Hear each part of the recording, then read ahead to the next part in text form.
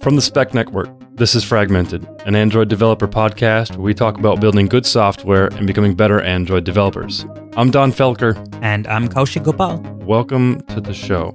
Today on the Fragmented podcast, we're talking about item 16 of the Effective Java book by Joshua Block.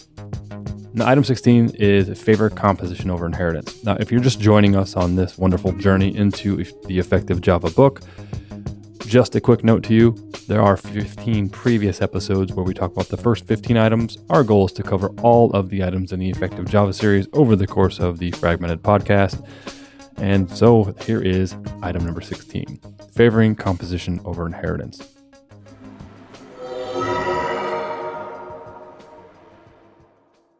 Now, and you've probably heard this term and seen it various different places all over the web, in conference talks, and so forth. So what does this actually mean?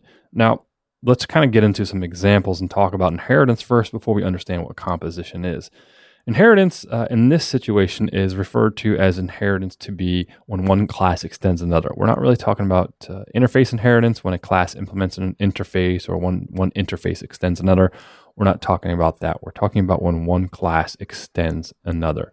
Now, what happens here is when we extend one class to another, we can run into various different problems. I've been in various different companies consulting, and I've seen humongous object graphs where there's maybe 10 different superclasses up the object chain. And if I need to make a change, it's a humongous spaghetti code of changes. I've even seen situations where I'll be in the middle of the inheritance hierarchy, and I'll see that the class is doing something to undo something that was done 3 levels up inside of the inheritance hierarchy. What this basically is showing us is that at some point in time, inheritance doesn't make sense and it starts to break down because it gets a little bit fragile. And so we have to be really careful of it. And I think the best way to explain that, and this is what Joshua does in the book actually, is talk about a real world example of how this can kind of break down. So let's really make this concrete with a real example here, and I'll do the best that I can to explain this over a verbal, audible medium, such as in a podcast here. So let's say that you have a class and your program, that class or whatever, uses a hash set. Now, for whatever reason, you need to tune the performance of your program, and you need to ask the hash set, hey, hash set, over the lifetime of how long you've been around, how many items have been added to you. Now, we're not talking about the size. The size will be adjusted when an item is added or removed, so it'll go up and down. We need to know the total number of items that have ever been added to the hash set. So there may only be 14 items or 10 items in a hash set, but over the lifetime of it, maybe it's had 150 in it for whatever reason. And that's what we need to use to help tune our application. So to do this, we've kind of thought, hey, it would only make sense to go ahead and extend hash set. I need to be able to keep track of how many items are added to the hash set. So we're just going to create a class called instrumented hash set, and it's just going to extend hash set. And inside of this class, we're going to have a private field that keeps track of the count of how many items are added to it. And to do that, we override the add method of the hash set, and we override the add all method of the hash set. Seems pretty simple, right? When the add method is called, we increment the counter by 1, and then when the add all method is called, it takes in a collection itself, and we just get the size of the collection and add that to the count as well. Looks pretty reasonable, sounds pretty reasonable. Let's go ahead and assume that we create a new instance of this new class we had created called instrumented hash set, and it takes in type string. And then we're going to call that just S for like set. And we'll say, hey, set dot add all, and we're going to pass in 3 values, snap, crackle, and pop. And these are 3 strings. So we would expect that our little counter that we had, let's create an accessor for it called get count or whatever. And we say, hey, instrumented hash set, I need to let me know how many items have been added. So I'm going to call your get add count method or your get count method, and it's going to return back. What would you expect? Well, we added 3 items, so you'd probably expect that it's going to return 3. Well, you would be wrong, and so would I. And why would you be wrong? Well, the devil is in the details, as they say. If we actually take a look at hash set's add all implementation, we'll see that in turn, inside of the add all method, it's actually calling the hash set's add method. So that can be a real bummer. So why is that a bummer? Because our add all method just increments our count by the size of the collection. We passed in 3 items. We're going to say, hey, the count is 3. But underneath the hood, when we call the superclass to have it actually add the items to the collection, it's going to call the add method itself. And that in turn increments the counter by 1 for each item every time it gets called. So in turn, it's going to do it 3 times, totaling 6. So when we add 3 items using the add all method, we actually get 6 as the total add count. Well, that's wrong. That's a bug. That's going to be a problem. So let's think about this further. Okay, we've run into this problem. We can fix this. We're smart.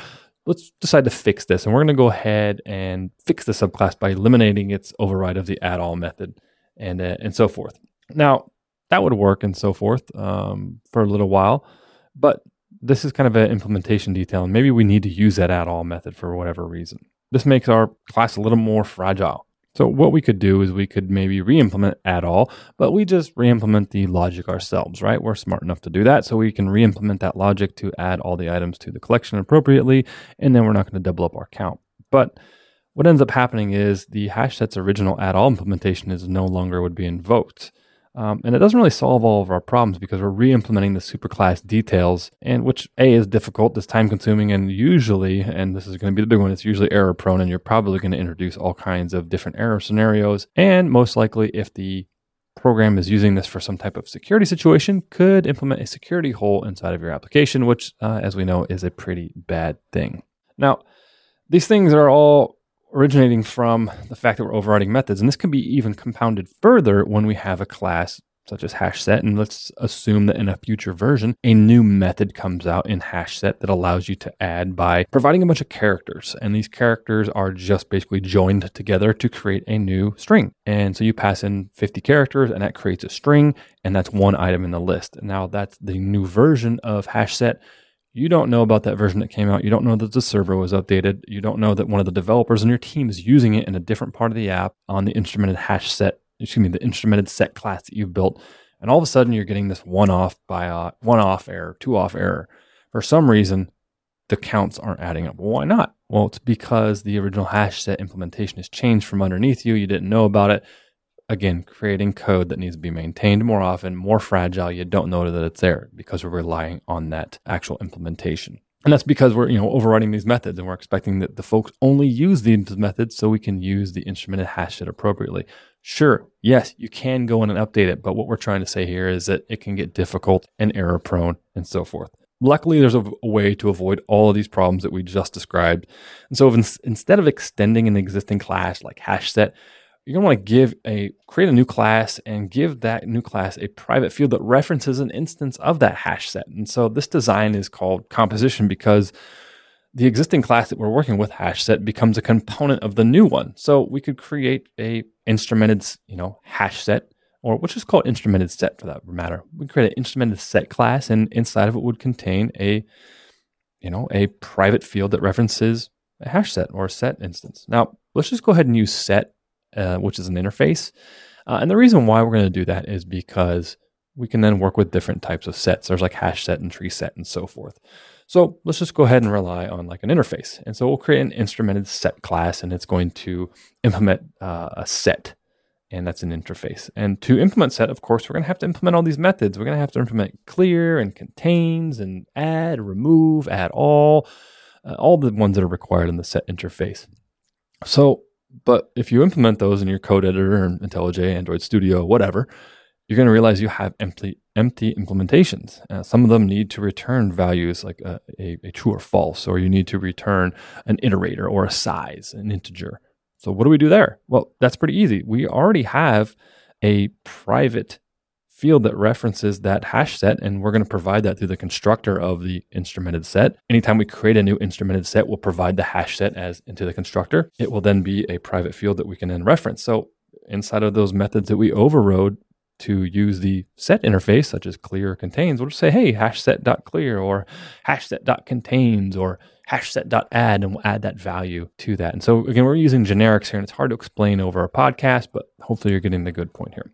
Joshua Blocks actually breaks this down a little bit further. He uses something known as like he uses a forwarding class, and then he uses a composition class. I'm putting it together in one here for the example. But what this is really doing is, you're probably familiar doing this before, as this is known as like a wrapper. We're wrapping this class with existing or new functionality. This is also known as the forwarding method approach. We are then forwarding the method calls to the actual, the parent class. So we have the instrumented set. If someone calls .size, we're actually going to forward that method call to the hash set that we passed in, or to the tree set, or whatever set implementation it was. It said, hey, local private field here, tell me the size of you, and then we'll return that value. And that's known as a forwarding method here. And we're just wrapping that type of implementation. Now, by using a interface, you're probably wondering, why would you need an interface? Well, it's an interface which captures the functionality of the existing HashSet class, and it's going to allow us to be a little bit more flexible. So if I want to then instrument a hash set or a tree set or any other type of set instance, then I can just pass it into this instrumented set class, and we'll then be able to do the counts, which you may be wondering, well, where are those counts at? Well, how are we keeping track of how many items have been added to this instrumented set? Very good question. We haven't done that yet. So to do that, we have our instrumented set class, and all we're going to do is for example, in the add method where we just delegated the call to the hashset.add, right above it, we're just going to increment the count by 1. That's it. Inside of the add all method, we'll increment the count by however much the size of the passed in collection is. Now, these aren't going to have it's not going to have the same problem that we had before with the interface, with the typical inheritance situation. Well, why not? Because we're not relying on HashSet to do the work for us. We're actually kind of delegating the calls down. Now, sometimes this is also known as the decorator pattern as well, because we're actually decorating functionality on top of an existing implementation of a different type. Again, there's various different names that this can kind of go by, but you have actually probably implemented this already and you didn't even know you were doing it. So we're not going to encounter the error because we're not relying on the HashSet, and because we're calling hashset.addAll, it's just going to do its work. We're not relying on any internal counters. It's not going to call our methods because we're wrapping the implementation and forwarding the calls to the existing hash set. This is also good, like I said, because then we can use this with a hash set, with a tree set, et cetera, et cetera, et cetera. And it makes it a little bit nicer to use. And so here, this is actually known as using composition over inheritance, because we are composing a class. We have an existing class, which is a hash set, and it becomes a component of our new class known as the instrumented set. So let's reiterate that real quick here. This is called composition because the existing class, which is a hash set, which we had extended before, now becomes a component of the new one. It's now a local private field inside of our new class. It's a component. So we are now using composition to build this class that we need to use for whatever performance testing or whatever. Now, this situation does not come without its own set of problems, and so let's talk about a couple of those. As Joshua Block states here, it's not usually well suited in callback frameworks where object pass self-references to other objects for subsequent invocations, because a wrapped object doesn't really know that it's a wrapper, and it passes a reference to itself via this, and callbacks elude certain types of wrappers and so forth. This is known as the self problem. I'm not going to dig too deep into this. Hopefully, we have really got you hungry to go buy, and if not, you haven't bought the Effective Java book, please go pick it up. We'll provide a link in the show notes. Fantastic resource. You'll learn a ton. Inside of this item 16, there's various links if you're looking at the Kindle book. If not, you can look at I think those notes, the footnotes, and it should provide the links to the self problem. Other issues are some people worry about the performance impact of forwarding these method calls to an existing implementation. Since we're not calling the direct hash set add or remove or whatever, we're actually wrapping them. People worry that it could be, could have a larger memory footprint and could cause a problem. This is one of those situations where, in my opinion, you're probably worrying about it too much, and you probably should instrument your application to see if that's actually the case. Run it through some type of testing algorithm, see if it's really the problem. Now, if you're throwing a thread.sleep in there and you're wrapping it, that's going to, of course, create a slow problem for you. If you're allocating, a huge bitmap inside of one of these wrappers, that's going to be a memory problem for you. So be aware of these situations. But if you're doing something fairly simple, it's probably not going to be a problem. If you're interested, definitely profile it. The new profiling tools in Android Studio 3.0 are fantastic. So definitely go check some of those out if you're using this in Android.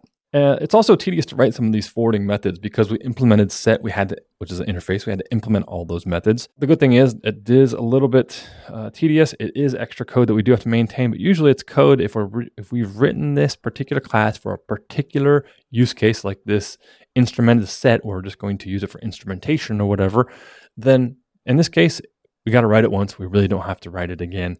We can write unit tests for it very easily. And it's really, it's maintained fairly good at that point forward. Now, there is times when you should use, inheritance. And what are those times?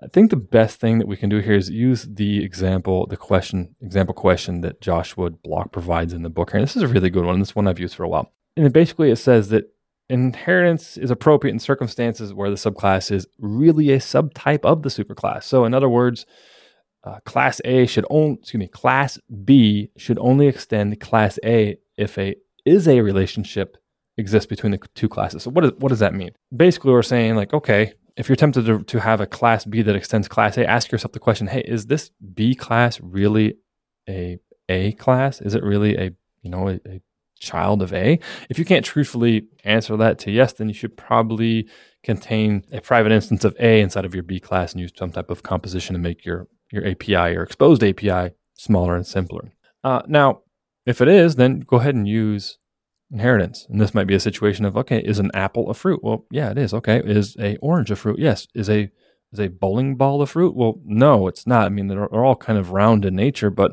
that's kind of where the similarities end. So we're not really going to use inheritance in that situation. Now, they can all roll, but that's maybe that's something a little bit different. Maybe we need to use the interface in that situation to kind of delegate and compose this a little bit differently. It's also important to note that Java is not perfect in its own little world here. It does actually violate some of this as well. For example, a stack is not a vector. A property list is not a hash table. So there are existing examples of where the Java standard libraries and so forth and various other libraries violate this as well. And you've probably seen this in your code as well where things are violated. And a lot of times you don't even notice you're doing something. You inherit it. It makes sense at the time. You have to keep extending it. Oh, you need to make a change. You make another extension. And before you know it, you have all this huge inheritance hierarchy and you're kind of in a mess and you might need to go back and refactor to use composition over inheritance. There is one final question that you should probably ask yourself here is that if you're going to use inheritance, you determine that's the way to do it. Ask yourself, is the class that you're going to be extending have any flaws in its API? Can we think of any classes in the Java ecosystem that might have a really funky or weird API or that maybe has some flaws, as some people would say? I don't know about you, but I'm kind of thinking about the Java date stuff. That's let's take some time and reflect on how beautiful. No, I'm just kidding. So let's just say you're going to wrap the Java date stuff, right? You want to extend that. Are you okay with propagating those same weird APIs into your own class's API? Because if you extend the Java date stuff, Java date classes, you're going to expose all of that awkwardness that it has down into your existing classes. So all that superclass stuff is going to be pulled down into yours. Do you want that to happen? Or are you trying to make life easier on yourself? Most likely, I'm going to guess that you're trying to make life easier on yourself. So in that case, it might be more useful to use composition because then you can actually design that new API that actually hides those flaws. So it might be, Don's date, and it would just take an instance of a Java date class, and I would make all the calls nice and pretty, which you'll probably actually have those utility classes lying around somewhere in your code base right now to clean up some of the date stuff actually. And this is, the date stuff is not the only issue, but there are various different classes and probably third-party libraries you've worked with that have issues. In that case, composition might be a very valid use case. Now, to summarize, inheritance is great when used appropriately when a genuine subtype relationship exists. So, using the is a type of question to say, hey, is A a B, is B an A, or whatever. Ask yourself those questions when you're about to use inheritance to make sure that that makes sense. Because if you implement something with inheritance, it can lead to fragility if the subclass is maybe in a different package from the superclass and superclass is not designed for inheritance, or it just doesn't really make sense and you're just trying to hack something together.